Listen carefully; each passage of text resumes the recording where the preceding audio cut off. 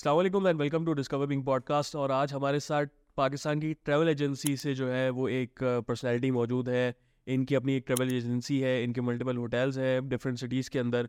और हमारे साथ मौजूद है बीओपी ट्रैवल्स के तला भाई। और अस्सलाम वालेकुम तला भाई, कैसे हैं? वालेकुम सलाम। थैंक यू अशर भाई, बहुत शुक्रिया। तला भाई, सबसे पहले तो आपका हम अर्ली लाइफ के बारे में जानना चाहेंगे। क्या शुरू से ही ट्रैवल एजेंसी और ट्रैवल ऑपरेटर्स की फील्ड के अंदर है, या फिर स्टार्ट आपने कहीं और से लिया था? अर्ली लाइफ कहाँ से है, तो ज़रा हमारे व्यूअर्स को बताया ताकि उनके लिए थोड़ा आपको कनेक्ट करने में आसानी हो। जी ज़रूर अशर भाई, थैंक यू वेरी मच सबसे पहले आपको इनवाइट करने के सवाल से। बाकी टूरिज़म का काम जो हमने बीओपी ट्रेवल्स के इस्टेब्लिश हुई है वो 2014 में हुई है। और उसके बाद फुल फ्लेज हम नेशन वाइड अपने सर्विसेज प्रोवाइड कर रहे हैं ट्रैवल टूरिज़म इंडस्ट्री में। उसमें बहुत सारी चीज़ आ जाती है, ट्रैवल कंसल्टेंसी आ जाती है, transportation, hoteling, each and everything. लेकिन जो मेरा बैकग्राउंड है वो बेसिकली ह्यूमन रिसोर्स मैनेजमेंट का है। बेसिकली जो प्रोफेशनल एक्सपीरियंस है अच्छा। सिंस 1998। ओ उसके बाद से 2016 तक मैंने मुख्तलिफ मल्टी नेशनल ऑर्गेनाइजेशंस और लोकल कंपनीज़ में एचआर को सुपरवाइज़ किया। सही। तो बेसिकली मेरी स्टडीज़ कराची यूनिवर्सिटी की पब्लिक एडमिनिस्ट्रेशन में मैंने अपना मास्टर्स किया है। और ये किस दौर की बात है? 2002। 2002, यानी कि वो पीक वो दौर था जब कराची के हालात जो है वो बेहतर नहीं थे। एजुकेशन जो मेरी हुई है बेसिकली डेफिनेटली 92 में मैट्रिक हुआ है, 94 में फिर हमारी इंटरमीडिएट, उसके बाद फिर मास्टर्स किया कराची यूनिवर्सिटी से। एजुकेशन तो डेफिनेटली हमारी इसी दौरान में हुई है। तो स्टार्ट तले भाई आपने किस कंपनी से स्टार्ट किया था कराची यूनिवर्सिटी के बिल्कुल फ़ौरन बाद, एजुकेशन के बाद? फर्स्ट जॉब जो थी मेरी जाफर ब्रदर्स में थी। अच्छा अच्छा। लेकिन जो मेरा पब्लिक एडमिनिस्ट्रेशन करने के बाद जो मेरी फर्स्ट जो प्रोफेशनल जो जॉब थी एज एचआर, वो थी पीआईए में। पीआईए में हमारी जॉब हुई थी, उसमें इंजीनियरिंग डिपार्टमेंट का जो हम एचआर थे उसमें मेरी डिप्यूटेशन हुई थी। सही। उसके बाद फिर कुछ प्राइवेट सेक्टर के ऑर्गेनाइजेशंस में काम किया हमने, जी जी, जो एचआर सर्विसेज के हवाले से अपनी सर्विसेज देती थी, जिसमें हसनैन तनवीर एसोसिएट है। इसके अलावा कराची शेरेटन में मैंने काम किया। Okay okay. अच्छा तले भाई, हमने देखा कि लास्ट 10-12 साल के अंदर बहुत से लोग जो है वो टूरिज़्म के अंदर आए। और पुराने लोग या तो इंडस्ट्री छोड़ के चले गए, या तो उनकी जो नई जनरेशन आई उन्होंने फिर उसको नए अंदाज के थ्रू काम किया। तो वो इंस्पिरेशन बनी आपकी मैनेजमेंट, या फिर आपको मैनेजमेंट का इतना एक्सपीरियंस हो चुका था कि या शौक था ट्रैवल के अंदर और इस इंडस्ट्री के अंदर आने का? बेसिकली मेरा शौक और इंटरेस्ट था बेसिकली सिंस मैट्रिक मैं ट्रैवलिंग कर रहा हूँ। इनिशियल लेवल पे फैमिली के साथ, उसके बाद फिर दोस्तों के साथ कॉलेज में और यूनिवर्सिटी लेवल में आके हमारी सही पॉलिश या ग्रूमिंग कह लें जी जी जी। कराची यूनिवर्सिटी में हुई। वहाँ पे फिर मुख्तलिफ इवेंट्स होते थे, मौके मिलते थे स्टूडेंट्स वीक के या फेयरवेल के या पिकनिक्स के या अच्छे लेवल पे करवाने के। तो बेसिकली फिर हमने हर साल जो डिपार्टमेंटल लेवल के जो ट्रिप्स होते थे वो हम मैनेज कर रहे होते थे। अच्छा। इंस्पिरेशन या एक्सपीरियंस और जो ग्रूमिंग थी वो वहाँ की है। और आपकी फैमिली में से कोई भी जो है वो इस फील्ड के अंदर नहीं था? नहीं, इस इंडस्ट्री का फैमिली में कोई नहीं था इस इंडस्ट्री में। अच्छा तले भाई, ये बीओपी जो है वो इसका फुल फॉर्म क्या है? मतलब ये किसी चीज़ पे है या एक बस? नहीं, ये इसका एब्रीविएशन उसकी है beauty of Pakistan. Okay okay, beauty of Pakistan. हम जो हैं प्रमोट करने के लिए बेसिकली जो पाकिस्तान की जो नेशनल ब्यूटी है उसको प्रमोट करने के हवाले से बीओपी उसका मुखाफफ है। तो भाई बीओपी आपने कहा ब्यूटी ऑफ पाकिस्तान है। बहुत से लोगों के सवालात होते हैं, बहुत से लोगों की चीज़ें होती हैं जो हम अक्सर कमेंट्स के पे देख रहे होते हैं यूट्यूब की वीडियोस के ऊपर, जो ट्रैवल और उसके ऊपर होती हैं, कि पाकिस्तान को जो इंटरनेशनल डेस्टिनेशंस हैं, काफ़ी खूबसूरत जगह है जैसे स्विट्ज़रलैंड हो गया या बहुत सी ऐसी जगह, उनसे कंपेयर करना ज़्यादती है। तो पाकिस्तान उतना खूबसूरत है, ब्यूटी पाकिस्तान की उतनी अच्छी है, या फिर जो है वो हम कंपेयर नहीं कर सकते यहाँ की फैसिलिटीज़ के लिए, या क्या? नो डाउट, बिल्कुल खूबसूरती तो बेइंतहा है। बहुत सारी ऐसी जगह हैं जो अभी तक अनएक्सप्लोर्ड हैं। अच्छा। लेकिन जो एक्सेसिबल हो चुकी हैं, फॉर एग्जांपल गिलगित बल्तिस्तान के हवाले से सीपैक कॉरिडोर की वजह से और गवर्नमेंट पॉलिसीज़ की वजह से बहुत सारे रास्ते अब अच्छे बन चुके हैं, इंफ्रास्ट्रक्चर बेहतर हो चुका है, एक्सेसिबल हो चुके लोगों के लिए।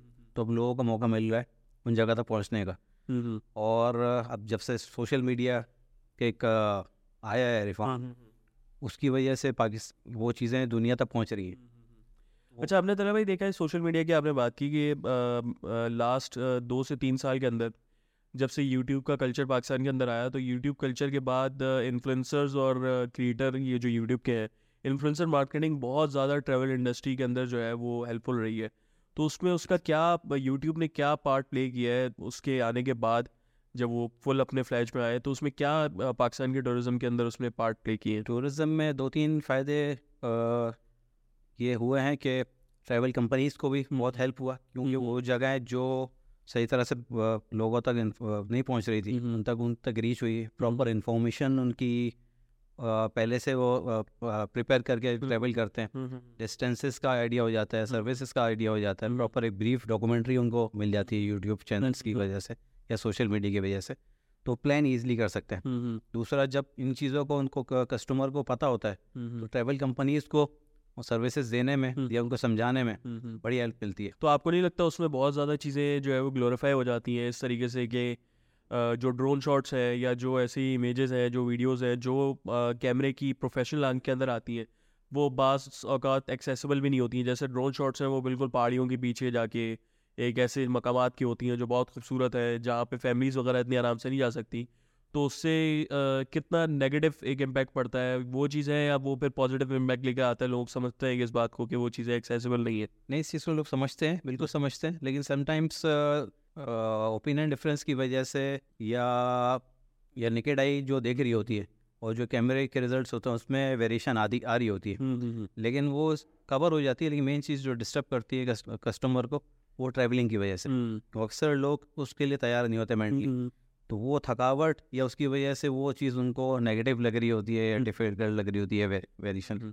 अच्छा, तला भाई, इसके इन्फ्लुएंसर्स की हम बात कर रहे थे, तो इन्फ्लुएंसर मार्केटिंग जो है वो उस पर आपने कभी हेल्प ली है, या इस तरीके से जो यूट्यूब के थ्रू जो क्रिएटर्स हैं उनकी वजह से जो हमें जितनी भी पाकिस्तान की खूबसूरती दोबारा देखने को मिलती है, जो ऐसी जगह है जहाँ पे लोग जा नहीं सकते हैं, तो उससे किस तरीके से आपने भी फ़ायदा उठाया होगा? अपना एक्सपीरियंस अगर शेयर कर रहे हो। बिल्कुल, इन्फ्लुएंसर्स आजकल बहुत बड़ा रोल प्ले कर रहे हैं किसी भी इंडस्ट्री की मार्केटिंग में, उसको बूम देने में और अवेयरनेस देने में। मुख्तलिफ़ किस्म के इन्फ्लुएंसर्स हैं, अब डिपेंड करता है वो उसकी फॉलोअर्स किस तरह के हैं, तो वो बिल्कुल बहुत बड़ा रोल प्ले करते हैं। और हमने भी अक्सर इन्फ्लुएंसर्स को या यूट्यूबर्स को अपने साथ इन्वॉल्व किया है, जिनको हम वहाँ लेके जाते हैं मुख्तलिफ हमारे डेस्टिनेशंस पे, वो उसको। तो मतलब इसका जो है वो मार्केटिंग पॉइंट ऑफ व्यू से भी ट्रैवल एजेंसी को और ट्रैवल इंडस्ट्री को बहुत ज़्यादा फ़ायदा हुआ है। ट्रैवल इंडस्ट्री को भी और डेफिनेटली। तो इसमें हम ये कह सकते हैं कि लास्ट अगर मैं 5 साल की बात करूं, तो गवर्नमेंट पॉलिसीज़ इस तरीके की रही हैं कि ट्रैवल इंडस्ट्री, हम खासतौर पे बाहर से देखते हैं, बहुत से लोग ऐसे हैं जो बाहर से पाकिस्तान विज़िट करने के लिए अब आ रहे हैं, ख़ासतौर पर गिलगित बल्तिस्तान की बात करूँ, तो वो गवर्नमेंट की पॉलिसीज़ हैं, या फिर वो प्योरली उस चीज़ पे है कि वो अपने फेलो जो यूट्यूबर्स हैं या क्रिएटर्स हैं उनको देख के जो है वो सिर्फ पाकिस्तान की खूबसूरती उसके पीछे है? नो डाउट इसमें गवर्नमेंट सपोर्ट है, और ये लॉन्ग टर्म पॉलिसी किसी भी स्टेट की होती है। फॉर एग्जांपल जैसे सीपेक कॉरिडोर है, डेफिनेटली वो अब उसके रिजल्ट या उसके पॉजिटिव चीज़ें अब आने लगी, लेकिन इसकी प्लानिंग डेफिनेटली बहुत पहले से। अच्छा। मुशर्रफ के ज़माने से डेफिनेटली किसकी वो शुरू हुई और वो आहिस्ता आहिस्ता कंप्लीट हुई 8-10 साल पहले, और एक्सेसिबल अब हुआ है। डेफिनेटली ब्यूटी तो डेफिनेटली वहाँ थी, लेकिन लोगों के लिए एक्सेसिबल अब हुआ है गुज़श्ता 7-8 सालों में। सही। तो वो अब लोगों की रीच में भी, और लोग उसको फिर जाके एंजॉय कर रहे हैं। तलबा हम देख रहे हैं कि गवर्नमेंट पॉलिसीज़ की आपने बात की, लेकिन मैं एक रीसेंट अपनी एग्जांपल देता हूँ। कराची से अगर आप जाते हैं इस्लामाबाद की तरफ, तो मेरे ख्याल से ट्रैक इतना ज़्यादा खूबसूरत मैं नहीं कहूँगा, बहुत ज़्यादा खूबसूरत है। लाहौर के बाद कलाकार आपका जो एरियाज़ है, इस्लामाबाद तक पहुँचते पहुँचते जो है वो थोड़ी बहुत ब्यूटी वगैरह दिखती है, लेकिन इस्लामाबाद से आगे जो डेस्टिनेशन है हमारे, ये अब तक जो है वो ट्रेन सर्विस हमारी स्टार्ट नहीं हुई, बस सर्विस हमारी इतनी अच्छी नहीं है। तो ये डायरेक्ट एक्सेसिबल महंगी इस वजह से नहीं है पैकेजेस वगैरह के, वहाँ पे ट्रेन का एक्सेस ही हम नहीं दे पा रहे हैं। अगर हम इंडिया का हम देखते हैं, तो इंडिया का एक्सेस जो है वो नॉर्दर्न इंडिया के बहुत से शहरों तक है, लेकिन हम अभी तक जो है वो पुराने इंफ्रास्ट्रक्चर के ऊपर चल रहे हैं। चीज़ें अवेलेबल हो जाएँ तो इससे ट्रैवल इंडस्ट्री में और बूम आ सकता है, लेकिन अभी इनिशियल लेवल पे तो रोड सेटअप्स ही नहीं थे जो नॉर्दर्न एरियाज़ में, वो अल्हम्दुलिल्लाह बहुत बेहतर हो चुके हैं। तो वो अब लोग डिपेंडेंट नहीं है ट्रैवल कंपनीज़ के, ट्रांसपोर्टर्स के, लोग अपनी ट्रांसपोर्ट पे भी वहाँ मैनेज करते हैं। लेकिन अगर ये चीज़ें डेवलप हो जाएँ उमूमती लेवल पे, कुछ ऑल्टरनेट सॉल्यूशंस आ जाएँ तो उससे बहुत बेनिफिट हो सकता है टूरिज्म को। तो इससे फिर बहुत ज़्यादा बेनिफिट्स के साथ साथ एक्सपेंसिव भी कम पड़ जाएंगी, ताकि आपका कॉस्ट भी स्कीम जो है वो बचती जाएगी। इसकी वजह से कॉस्ट इफेक्टिव हो जाएगा। अभी जो हम आपने रोड्स की बात की, रोड्स की जो करंट कंडीशन है मोटरवेज के अलावा अगर हम देखते हैं तो मोटरवेज मेरे ख्याल में अभी, अगर मैं गलत नहीं हूँ तो, हज़ारा एक्सप्रेस वे तक है, और इसके आगे जब आप नारायण जाते हो तो अब भी जो एक फेयर फैक्टर होता है नारायण क्रॉस करने के बाद वो होता है यार चलास में अगर हम कहीं फंस गए तो वो फिर हम लंबा फंस जाएंगे। जी। तो वो इंफ्रास्ट्रक्चर जो है वो सिर्फ सीपैक का मोहताज है या गवर्नमेंट ऑफ पाकिस्तान भी आपके हिसाब से कुछ कर रही है? उसमें कुछ लोकेशंस ऐसी हैं जहाँ पे लैंड स्लाइडिंग के इश्यूज ज़्यादा आते हैं ड्यू टू रेनफॉल या किसी भी वजह से। तो वो गवर्नमेंट ऑफ पाकिस्तान जो FW जो वहाँ काम कर रही है उसका ऑल्टरनेट सॉल्यूशंस पे भी काम कर रही है कि उन लोकेशंस को स्किप करके कोई ट्रैक ऑल्टरनेट बनाया जाए ताकि उस चीज़ से बचा जाए। सही। अच्छा, तो ये हम इसको हम देख रहे हैं कि कराची इस्लामाबाद से अगर हम बात करें गिलगित की, तो तकरीबन 14 से 15 घंटे का रास्ता है। ये रास्ता जो है वो जस्टिफाइड रोड की वजह से है, या ये इतना ही रास्ता ही है इसको हम देख सकते हैं कि अगले कुछ अरसे के बाद 7-8 घंटे का जो है वो रास्ता हो सकता है? इसमें रास्ता जो है हिल स्टेशन की वजह से, एक तो ये वजह है कि हिल स्टेशन है, स्पीड आपकी स्लो होती है। दूसरा ये है कि इसमें मुख्तलिफ लोकेशंस भी हैं, वो भी आप विजिट कर रहे होते हैं। मोटरवे में तो आप कंटिन्यू चले जा रहे हैं तो आपका डिस्टेंस जल्दी कवर हो जाता है, इसमें तो मुख्तलिफ लोकेशंस भी है तो आप कवर करते हुए जाते हैं तो वो टाइम टेकिंग होती है। अच्छा, इसके अलावा हमने 2-3 चैलेंजेस की बात की जो हमें टूरिज्म इंडस्ट्री के अंदर आते हैं, ख़ासतौर पे आपका इसमें कॉस्ट बढ़ जाता है। आप जाहिर सी बात है जब कस्टमर को कोट करते होंगे तो ये सारी फैक्टर्स को मद्देनज़र रखते हुए आगे बात करते होंगे। और कौन से आपके हिसाब से चैलेंजेस हैं जो अभी इस वक्त आप लोगों को फेस करने में आ रहे हैं, जिसकी वजह से टूरिज्म जो है वो उस पीक पे नहीं है? जिस तरीके से पाकिस्तान की ब्यूटी की हमने बात की, वो जिस लेवल पे होनी चाहिए वो अब नहीं है, उसकी क्या मल्टीपल रीजंस हैं जो चैलेंजेस हैं आपको? इसमें सबसे बड़ा चैलेंज जो पाकिस्तान के साउथ के जो रहने वाले हैं, फॉर एग्जांपल सिंध के जो लोग हैं, बलूचिस्तान के लोग, उनके लिए नॉर्थर्न एरियाज़ में जाना एक डेफिनेटली बहुत प्लान करके जाना पड़ता है ड्यू टू डिस्टेंसेस ट्रैवलिंग की वजह से। जो पंजाब का जो एरिया है वो तो उन लोगों के लिए तो नॉर्दर्न एरियाज ईजिली एक्सेसिबल है, वीकेंड पे भी प्लान करके वो लोग निकल जाते हैं। तो मेन चीज़ है ट्रांसपोर्टेशन। अब बाय रोड अगर बाय बस जाए बाय ट्रेन जाए वो बहुत लेंदी, 2 से 3 दिन लग जाता है नॉर्दर्न एरियाज जाने में। तो अब ऑल्टरनेट सॉल्यूशन ये है कि बायर क्या, जैसे गिलगित बल्तिस्तान में इस कर दो में ऑपरेशंस स्टार्ट हो गए जी, तो उससे बड़ा अच्छा इफेक्ट आया है कि वो कराची से आप डायरेक्ट फ्लाइट चल रही हैं, उसकी वजह से डेफिनेटली वहाँ की। लेकिन आपको ये लगता है वो बहुत ज़्यादा एक्सपेंसिव है और एक आम मिडिल क्लास का बंदा उस चीज़ को अफोर्ड नहीं कर सकता? बिल्कुल ऐसा ही है। इस वक्त तो महंगाई और इन्फ्लेशन की वजह से एक क्लास सिर्फ उसको अवेल कर पा रही है, सब नहीं कर पा रहे। दूसरा ये है कि इन फ्यूचर डेफिनेटली अभी तो लिमिटेड ऑप्शंस हैं, ऑल्टरनेट ऑप्शंस कोई हो सकता है किसी और इस प्लेस पे भी हो जाए। अच्छा तालिब भाई, हम क्योंकि हम लोग सारे यहाँ कराची और सिंध से हम लोग का वास्ता है, तो सिंध के अंदर और बलूचिस्तान के अंदर आपको क्या लगता है ऐसे कोई जगहें नहीं है जहाँ पे इन सारी जगहों को एक टूरिस्ट अट्रैक्शन बनाई जा सकती है, या फिर यहाँ पे फैसिलिटीज़ की वजह से जो है वो चीज़ें एक्सप्लोर नहीं कर पाते लोग? फैसिलिटीज़ इंफ्रास्ट्रक्चर की कमी तो डेफिनेटली है, लेकिन साउथ में कुछ एरियाज जैसे बलूचिस्तान का जो कोस्टल एरिया है जी वो डेवलप्ड है, बहुत तेज़ी से काम हो रहा है गवादर पोर्ट की वजह से, और रास्ते में मुख्तलिफ पॉइंट्स भी हैं उन पे आप अक्सर पूरे साल ट्रिप्स अरेंज कर रही होती है। फॉर एग्जांपल और मारा है, कॉर्नवालियर है जी, और गवादर में भी अच्छे खासे रिजॉर्ट्स बन चुके हैं। ऐसी अनएक्सप्लोर्ड जगह जो आपने देखी हो या आपको पता हो और अब तक लोग वहाँ पे नहीं पहुँच पाए, ताकि हमारे जो व्यूअर्स हैं वो कराची से वहाँ पे विजिट करें? नहीं, इसमें कुछ 2-3 किस्म की डेस्टिनेशंस होती हैं। जो कुछ डेस्टिनेशंस हैं फैमिली ओरिएंटेड होती हैं, जिसमें फैमिली जाए तो बेहतर रहती है। जी, उसमें साउथ में तो आपका ये गवादर वाला रूट हो गया, या फिर सिंध में आप गोरख हिल की तरफ चले गए, ये थर्ड साइड पे हो गई। ये नियर बाय प्लेसेस हैं जहाँ पे वीकेंड पे ट्रिप्स हो सकते हैं। जी। इसके अलावा कुछ एडवेंचरस ट्रैक्स भी हैं जो बलूचिस्तान में खुजार में से हैं, 4x4 के एक्सप्रेस वाले, तो वो अच्छी जगह है। अच्छा, बलूचिस्तान की हम बात करें, बलूचिस्तान आपकी नज़र में एक सेफ़ जगह है अभी आज के दौर की बात करें, एज टर्म के फैमिली को हम लेके जा सकें? जैसे आपने खुजार की बात की, आपने गवादर की बात की, उस हिसाब से बलूचिस्तान की अभी करंट जो सिक्योरिटी की कंडीशंस है वो क्या है? क्योंकि हमें यहाँ से यूट्यूब के ऊपर पूरी दुनिया देख रही होती है, तो बड़ा एक मिसकंसेप्शन है कि पाकिस्तान जो है वो सेफ़ नहीं है ट्रैवल के हवाले से, तो उस बारे में आप क्या कहेंगे? बिल्कुल ये चीज़ तो है, सेफ़ है, लेकिन समटाइम्स डेफिनेटली ये इवेंट्स ऐसे हो रहे होते हैं जिसकी वजह से डर खौफ वाली फ़ैज़ा पैदा हो जाती है और लोग अवॉइड करते हैं फिर ट्रैवलिंग को। ये चीज़ सिर्फ बलूचिस्तान नहीं, ये नेशन वाइड ही है। Nation wide. अब जैसे कुछ दिनों पहले अब कंट्री में भी एक हादसा हुआ, जी जी। लेकिन ये कि ओवरऑल नॉर्दर्न एरियाज़ में इस तरह की सिचुएशन नहीं है, वहाँ अल्हम्दुलिल्लाह लॉ एंड ऑर्डर सिचुएशन उतनी ख़राब नहीं है। उतनी ख़राब नहीं है हाँ, जितनी इस तरफ है जिस बलूचिस्तान साइड। तरह आज। अब तो तय भाई हमने हम कराची से बात कर रहे हैं, तो कराची के अंदर जो है वो एक कराची का सी जो है वो एक ज़माने में बहुत ज़्यादा खूबसूरत हुआ करता था। अगर मैं 60s 70s की वीडियोस देखूं तो ये एक बहुत खूबसूरत अट्रैक्शन हुआ करती थी फॉरेनर्स के लिए। और फिर कराची के आसपास हम देखें तो बहुत से ऐसे बीचेस हैं जो कि अब भी बहुत ज़्यादा अच्छी कंडीशन में बहुत खूबसूरत हैं। लेकिन उसके बावजूद कराची जो है वो मैं दुबई से कंपेयर नहीं करूँगा क्योंकि वो बड़ा जस्टिफाइड हो जाएगा और ना ही वो कंपेयर कर सकते हैं। लेकिन कराची में टूरिज़्म जो है वो बिल्कुल फेल क्यों है? सिर्फ बिजनेस हब बन चुका है और बिजनेस टूरिज़्म होती है, इसके अलावा कुछ भी नहीं है। बिल्कुल सही है। अनफॉर्चुनेटली दुबई से कंपेयर तो नहीं कर सकते, लेकिन बेसिकली एक ज़माना था जब यहाँ पे फॉरेनर्स आते थे, टूरिज़्म थी, बाहर के लोगों के लिए यही दुबई था। जो गर्म पानी का जो लोग एंजॉय करने होते थे, वेस्टर्न लोग, तो यहाँ आके एंजॉय करते थे।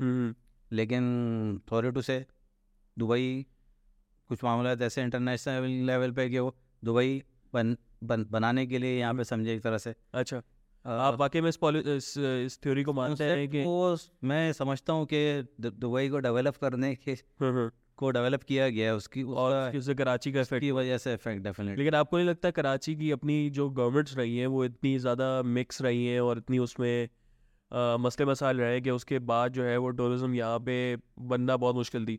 बेसिकली कुछ ना कुछ एक्टिविटीज़ या गवर्नमेंट पॉलिसीज़ ही ऐसी रही हैं। वो गलतियाँ तो डेफिनेटली हमारी अपनी भी हैं, जिसका हम खमियाजा भुगत रहे हैं, नुकसान हो रहा है कराची को हवाले से। अच्छा, तरह हमने कराची के ऊपर बात की।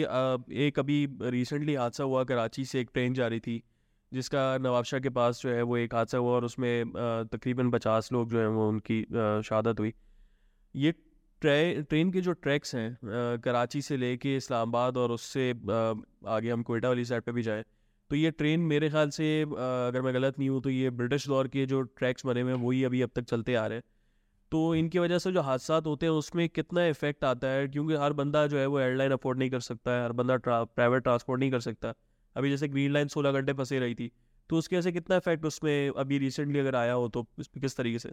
बिल्कुल ये अनफोर्सिन ऐसा इंसिडेंट हुआ है जो अक्सर औकात आ रहे होते हैं, लेकिन इसमें प्रॉपर एज ए डिपार्टमेंटल उसको रेलवे को मेक श्योर करना चाहिए, क्योंकि अगर इस तरह के इवेंट्स होते रहेंगे तो लोग फिर उसको अवॉइड करेंगे। सेफ्टी सिक्योरिटी को मेक श्योर करना चाहिए कि ऐसे इवेंट्स ना हो। तो आपकी नज़र में ये रेलवे टैक्स का कसूर है या मैनेजमेंट का कसूर है? मैनेजमेंट इश्यूज होंगे मेरे ख्याल से, क्योंकि अपने तौर पे जो उसका प्रोसीजर होगा इसका चेक एंड बैलेंस का कि कहाँ से ख़राब है कहाँ नहीं है, वो फुलफिल नहीं हो पा रहे होंगे डेफिनेटली। अच्छा तर भाई, आप लोग जो है वो बीओपी ट्रेवल्स जो है वो होटल इंडस्ट्री के अंदर भी इन्वॉल्व हैं। आप लोगों के इस्लामाबाद में और आपके हुंजा के अंदर जो है वो होटल्स भी हैं। होटल इंडस्ट्री के बारे में पाकिस्तान का आपके क्या ख्याल है? होटल इंडस्ट्री के स्टैंडर्ड्स और उसमें क्या क्या मसाइल आप लोगों को पेश आ रहे होते हैं? अब तो बहुत बेहतर सूरत हाल है इनिशियल लेवल पे, सब जगह होटल्स की अच्छी सर्विसेज के हवाले से प्रॉब्लम्स आती थी। अब जिस तरह से ट्रैवल टूरिज्म ग्रो हो रही है, बढ़ रही है, एक्सेसिबल हो रही है लोगों के लिए, बहुत सारी होटल चेन्स वहाँ अपने ऑपरेशन स्टार्ट कर रही है और हर तरह के होटल्स अवेलेबल है, नॉर्मल स्टैंडर्ड होटल से लेके स्टार रेटिंग होटल्स तक के अब होटल्स मौजूद है। तो कस्टमर की रिक्वायरमेंट के हिसाब से फिर तो आपके हिसाब से हम बहुत लेट नहीं है होटल इंडस्ट्री के अंदर जो हम लोग का एक बूम देख रहे हैं अभी, ये बहुत ज़्यादा लेट नहीं है या ये सही टाइम के ऊपर है? क्योंकि टूरिज़्म ही अभी यहाँ पे स्टार्ट हुआ है, टूरिज़्म लेट स्टार्ट हुआ है। बेसिकली टूरिज़्म तो स्टार्ट है, लेकिन अब ये उन एरियाज़ में जब स्टार्ट हुआ है तो वहाँ के लिए ऐसा सही टाइम है कि वहाँ पे लोग पहुँच रहे हैं, सर्विसेज होंगी तो भी लोग अवेल कर पाएंगे उस। सही सही सही। अच्छा तले भाई, आप लोगों का जो है वो इकोनॉमिक क्राइसिस अभी जो हमने देखे हैं लास्ट 1-1.5 साल के अंदर, उसके अंदर बेसिक नेसेसिटीज़ भी लोगों ने जो है वो कवर करना मुश्किल हो गया था। तो इस तरीके से अभी जो करंट आप लोगों का सीज़न गया है, ये मेरे ख्याल में फर्स्ट सीज़न है इस गवर्नमेंट के बाद या जो अभी की इकोनॉमिक क्राइसिस होता है उनके पास।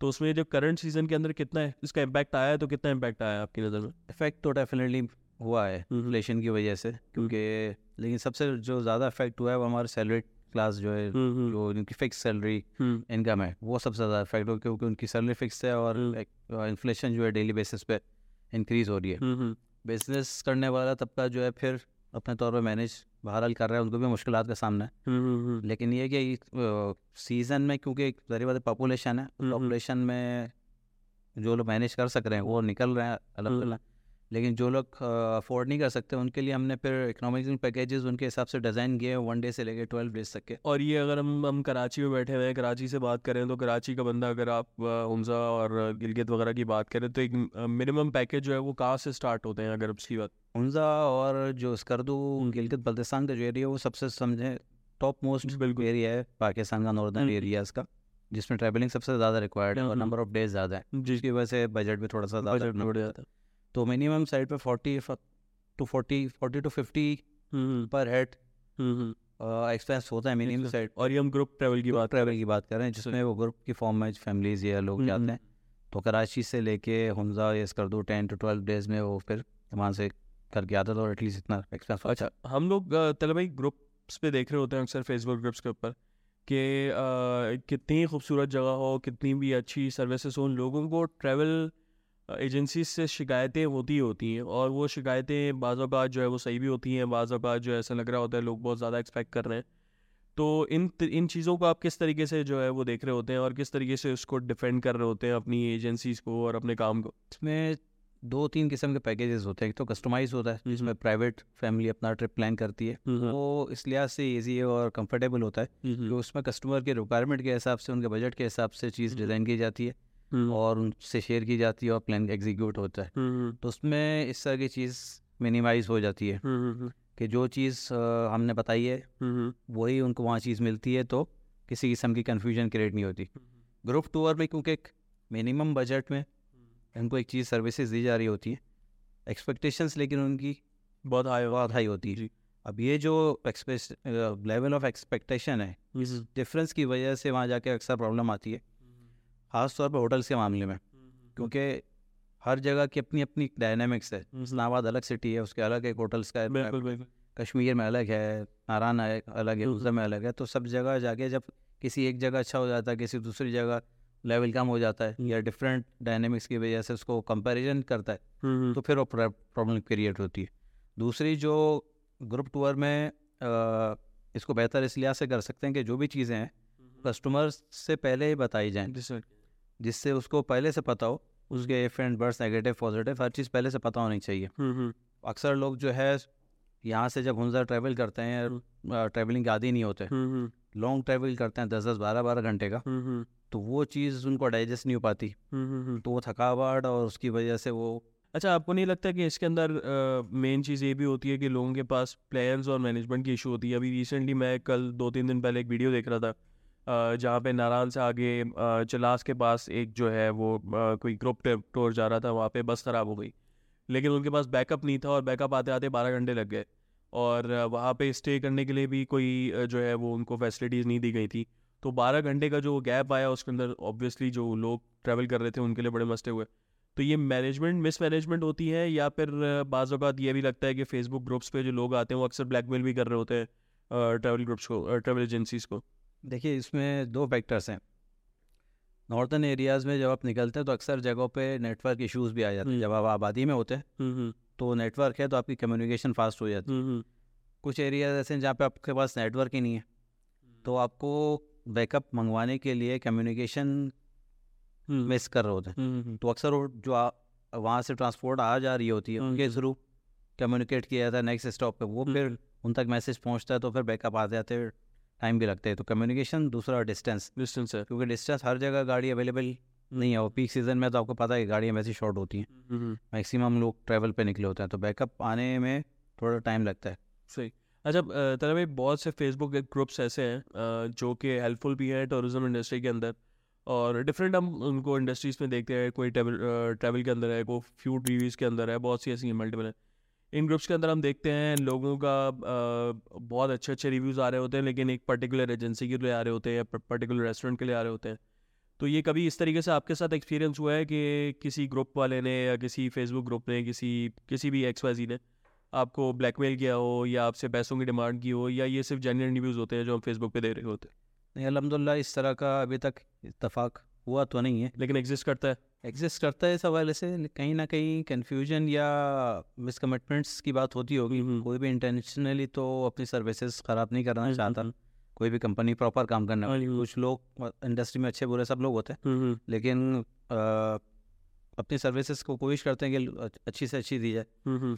दूसरी अगर कोई मेन चीज़ आती है कम्युनिकेशन की, हमारे भी ट्रिप्स निकलते हैं, उनको प्रॉब्लम शुरू में फेस ही करनी पड़ती है कि कराची में बैठ के अब कंट्री में जो हमारा टूरिस्ट गया हुआ है उनको उनसे नेटवर्क इश्यूज़ की वजह से बात नहीं हो पाती। तो उसका हल ये होता है कि हमारे हर सिटी में हमारे लोकल बंदा करेस्पॉन्डेंट, वहाँ पे हमारा लोकल डिस्ट्रीब्यूट होता है। इनके हमसे रब्ता नहीं हो पाए, उनको कोई परेशानी है तो उनसे रब्ता करें, मतलब मसले हल करने के लिए फौरी एक जो उनकी परेशानी वो दूर हो जाए, तो ये प्रॉब्लम आई नहीं। अच्छा तलब भाई, हम बार बार बात कर रहे हैं कम्युनिकेशन की, 2-3 दफ़ा आपने उसका जिक्र किया। अभी 14 अगस्त को स्कर्दू से दुबई से स्कर्दू डायरेक्ट फ़्लाइट आ रही है PIA की। हम लोग PIS की डायरेक्ट फ़्लाइट चला रहे हैं दुबई से स्कर्दू के लिए, लेकिन जो दुबई से बंदा एक फ़ॉरनर आएगा पाकिस्तान के अंदर स्कर्दू में, जब वो ये चीज़ देखेगा कि उसके पास जो है वो पाकिस्तान का कोई भी लोकल नेटवर्क स्कर्दू और गिलगित बल्तिस्तान के ऊपर नहीं चलता, और इवन 4G का कनेक्शन जो है वो है ही नहीं सरे से, तो ये फैसिलिटीज़ ना होने से पहले ही हमने जो टूरिज़्म इंडस्ट्री को एक बूस्ट देने की कोशिश की है, तो इससे कितना इसका नेगेटिव इम्पैक्ट आपको लगता आएगा? बिल्कुल, ये प्रॉब्लम बिल्कुल है, और इसको गवर्नमेंट लेवल पे इसको करने की ज़रूरत है, क्योंकि जब तक बेटर कम्युनिकेशन नहीं होगी इसमें हम उस तरह से एडवांटेज नहीं उठा सकते इस इंडस्ट्री में जी। लेकिन बहरहाल वहाँ पे एस्कॉम की एक कंपनी है जो एग्जिस्ट करती है, और अपने तौर पे इसको जो कम्युनिकेशन राब्ता है और जो इंटरनेट के इशूज़ है उसको करने की कोशिश कर रही है उस तरीके से। अच्छा दरवे आपने बात की, हमने लोकल टूरिज़्म के ऊपर बात की, और हमने जो है वो होटल इंडस्ट्री के ऊपर भी बात की। वीज़ाज़ के हवाले से अगर मैं बात करूँ तो पाकिस्तान का जो है वो 4th वर्स्ट रैंकिंग पासपोर्ट है। हमने शुरू में बात की कि पाकिस्तान बहुत खूबसूरत है, लेकिन इतनी खूबसूरती के होने के बावजूद जो है वो हमारी पासपोर्ट रैंकिंग जो है, इसकी क्या आपकी नज़र में जो है वो एक रीज़न क्या है जिसकी वजह से इतना पीछे रह गए? अनफॉर्चुनेटली पास्ट में लॉ एंड ऑर्डर सिचुएशन या कुछ हालात ऐसे रहे हैं जिसकी वजह से एक हमारा नेगेटिव इमेज बाहर के लोग में बन चुका है। तो उसकी वजह मेन रीज़न तो यही है। कुछ इन्फ्लेशन और उसके मामलात भी रहे हैं। दूसरा इंफ्रास्ट्रक्चर के हवाले से मेन कंसर्न जो बाहर के लोगों को होता है कि यहाँ एक तो सेफ्टी सिक्योरिटी हो, कोई भी फॉरनर आता है, टूरिस्ट आता है या फैमिली आती है, मेन कंसर्न उसका सेफ्टी सिक्योरिटी होता है। उसको अगर हम किसी तरह पाकिस्तान का सॉफ्ट इमेज टूरिज़म के थ्रू बाहर के लोगों तक पहुँचा तो डेफिनेटली उसमें बेहतरी आ सकती है। आपको लगता है CPEC ने पाकिस्तान के टूरिज़्म को लास्ट 10 सालों के अंदर बहुत ज़्यादा बूस्ट दिया है, या ये पाकिस्तान की गवर्नमेंट पॉलिसीज़ थी, या सिर्फ ये CPEC का जो एक रूट बना है और उसके बाद जो उन इलाकों के अंदर एक्सेसिबिलिटी आई है उसके बाद फ़ायदा हुआ है? इस CPEC कॉरिडोर से तो सिर्फ ट्रैवल टूरिज़म नहीं, इकनॉमी में भी इंशाल्लाह बहुत बेहतरी आएगी। पोर्ट जो गवादर के पोर्ट से लेके जो हमारा आप कंट्री में गिलगित बल्तिस्तान में चाइना बॉर्डर तक के जो रोड बना है उसमें मुख्तलिफ़ जगहों पे मुख्तलिफ़ इकनॉमिक एक्टिविटीज़ शुरू होने के अभी चांसेस हैं, और उसमें रोज़गार भी होगा, उसमें टूरिज़म भी इंशाल्लाह बढ़ेगी। तो उम्मीद तो ये है कि बेटरमेंट होगी। अच्छा, गवर्नमेंट लेवल के ऊपर आपको कितनी सपोर्ट एज एन एजेंसी मिल रही होती है रोज़मर्रा के अंदर? अगर कोई मसले मसाइल हो, क्या एक्सेसिबिलिटी आसानी है, या फिर गवर्नमेंट लेवल के ऊपर आपको कांटेक्ट करना ही एक बहुत बड़ी मुश्किल बात है? नहीं, वहाँ पे इस हवाले से हमें बहुत सपोर्ट होती है। जो इदारे वहाँ पे काम कर रहे होते हैं नॉर्दर्न एरियाज़ में, वो बहुत सपोर्टिव होते हैं अपडेट्स के हवाले से, या भी कोई इमरजेंसी सिचुएशन हो जाए, या वहाँ पे कोई लैंडस्लाइडिंग हो जाए, या कभी। अच्छा, ये आप सॉरी बात, ये गिलगित बल्तिस्तान की आप बात कर रहे हैं, ओवरऑल गवर्नमेंट ऑफ पाकिस्तान की बात कर रहे हैं? ओवरऑल नॉर्दर्न एरियाज़ में गवर्नमेंट ऑफ KP की भी गवर्नमेंट भी आती है, जिसमें दारान सवाद और सारे एरियाज़ आते हैं जी। कश्मीर की साइड भी आती है, मेनली गिलगित बल्तिस्तान। वहाँ पे इस हवाले से बहुत मैनेज चीज़ें हैं और हेल्पफुल लोग हैं, तो वहाँ पे हमें बहुत सपोर्ट मिली इस हवाले से। अच्छा तलब भाई, हमने काफ़ी सारी चीज़ें इसके ऊपर बात की। हम लोग अक्सर देख रहे होते हैं कि इंटरनेशनल ट्रेवल्स भी हैं। अच्छा तलब भाई, हमने जो है वो टूरिज्म के ऊपर काफ़ी ज़्यादा बात की। बीओपी ट्रैवल्स के ऊपर अगर हम बात करें तो आप लोगों का क्या इंटरनेशनल उस पे भी काम है, अभी प्लान्स हैं, या फिर अभी आप लोग सिर्फ लोकल टूरिज्म के ऊपर काम कर रहे हैं? अब कंट्री में फिर हम 2017 से हम नॉर्दर्न एरियाज़ के सारे प्लान्स किए, तो अल्हम्दुलिल्लाह हमारे ये सेगमेंट तो अच्छी तरह से ऑपरेशंस में वेल मैनेज्ड है। इस साल हमारा प्लान है इंशाल्लाह कि हम उस पर इंटरनेशनल लेवल पे भी जाएंगे। स्टार्ट हम इंशाल्लाह कोशिश कर रहे हैं कि उम्रे से करें, और फिर जो इंटरनेशनल डेस्टिनेशन है टूरिस्ट, उसको भी फिर हम तो ये सारे जो हमारे पास ट्रैवल ग्रुप्स काम कर रहे हैं, रिसेंटली हमने 5-6 सालों के अंदर बहुत ज़्यादा ग्रुप्स को देखा है, नई कंपनीज को बनते हुए देखा है। ये सारे रजिस्टर्ड हैं या सारे ये नॉन रजिस्टर्ड कंपनीज हैं जो काम कर रही हैं? इसमें रजिस्टर्ड कंपनीज भी हैं और ज़्यादातर नॉन रजिस्टर्ड कंपनीज है जो अभी इनिशियल लेवल पे हैं और उसको बेहतर करने की कोशिश कर रही है। तो कोशिश उसमें ज़ाहिर सी बात है कि इन्वेस्टमेंट पॉइंट ऑफ व्यू भी आता है कि आप लाइसेंस लेने के लिए आपको एक सर्टन डॉक्यूमेंटेशन और ऑफिसेज और एक अमाउंट रिक्वायर्ड होता है, तो वो हर किसी के लिए मुश्किल होता है जी। तो वो इनिशियल लेवल पे लोग अपने तौर पे इसको स्टार्टअप के करते हैं कि डोमेस्टिक में वो कोई ऐसा चेक एंड बैलेंस नहीं है गवर्नमेंट लेवल पे कि कोई उनको परेशानी। तो लाइसेंस की अगर हम फीस की बात करें तो अंदाज़न आपके हिसाब से कॉस्ट ऑफ लाइसेंसिंग कितनी है? उसमें कुछ डॉक्यूमेंटेशन है कि आपको स्पेस वगैरह के हवाले से आपकी होनी चाहिए, एक रजिस्टर्ड कंपनी होनी चाहिए, बैंक अकाउंट्स होने चाहिए, बैंक गारंटीज होनी चाहिए, तो अराउंड 5 to 6 lakhs अगर आपके पास हो तो आप एक लाइसेंस ले सकते हैं। और ये हम लोकल लाइसेंस की बात कर रहे हैं, नेशन वाइड आपका काम? Domestic license. अच्छा, ये अगर में हम देख रहे हैं पीआईए एक ज़माने में जिस दौर की हम आपसे बात कर रहे हैं, या जो आपका ये हम कहेंगे कि जिस दौर से आप ताल्लुक़ रखते हैं, वहाँ पे पीआईए ही एक एयरलाइन होती थी, या हम एरो एशिया देखते थे उस ज़माने में। उसके बाद अगर हम देखें आज की जो प्राइवेट एयरलाइंस हैं, इसके बाद जो है वो कितनी ज़्यादा हमारी जो सर्विसेज है उसमें बेहतरी आई है, या आपको लगता है कंपटीशन में पैसे कम करने के चक्कर में सर्विसेज भी गिरती गई हैं? नहीं, इसमें मुख्तलिफ कंपनीज आई हैं, एयर ब्लू भी आई है, एयरसेल भी आई है, सिविल एयर भी है, एयर ब्लू काम कर रहा है, पीआईए के ऑपरेशन एफिलिएटेड नेशन वाइड है, तो सर्विसेज अपने अपने तौर पे बेहतर करने की कोशिश कर रहे होते हैं। लेकिन ये कंपटीशन होने से ये बेनिफिट ज़रूर मिला है कि लोगों को चॉइसेस मिल गई, अपने जो रिक्वायर्ड उनको टाइम है उस पर ऑल्टरनेट उनके पास ऑप्शंस होते हैं, और प्राइस पे भी डेफिनेटली उनको एज मिल जाता है। और आपको लगता है पीआईए का भी अपने वापस गोल्डन एरा के अंदर आ सकता है? बिल्कुल आ सकता है, करना चाहें बिल्कुल कर सकते हैं। और उसका हाल एक प्राइवेटाइजेशन है? प्राइवेटाइजेशन भी इसका हाल है बिल्कुल, और गवर्नमेंट लेवल पे अगर कोई इस तरह का कोई सिस्टम बनाया जाए तो डेफिनेटली यही इदारा है जो मुख्तलिफ इदारों मुल्कों में जाके एयरलाइंस खड़ी कर चुका है।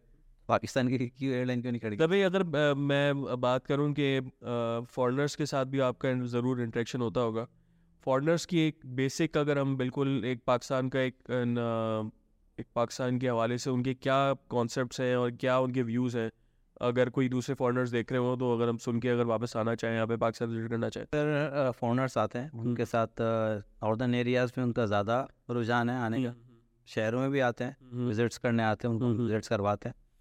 नॉर्दर्न एरियाज़ में बहुत फ्रीक्वेंटली ट्रैवलर्स आते हैं, और उनका जो पॉजिटिव जो बात है वो नेचर को एंजॉय करते हैं, तो वो क्योंकि वो उनका एक पैशन होता है, मुख्तलिफ दुनिया को में वो होते हैं, तो एक्सपीरियंसेस होते हैं, तो वो उसके लिए ज़रूरी नहीं होता कि उनको बहुत अच्छे होटल चाहिए हों, लग्जरी होटल चाहिए हों, ये लग्जरी गाड़ी चाहिए हो, तो सिर्फ उसी में करना है।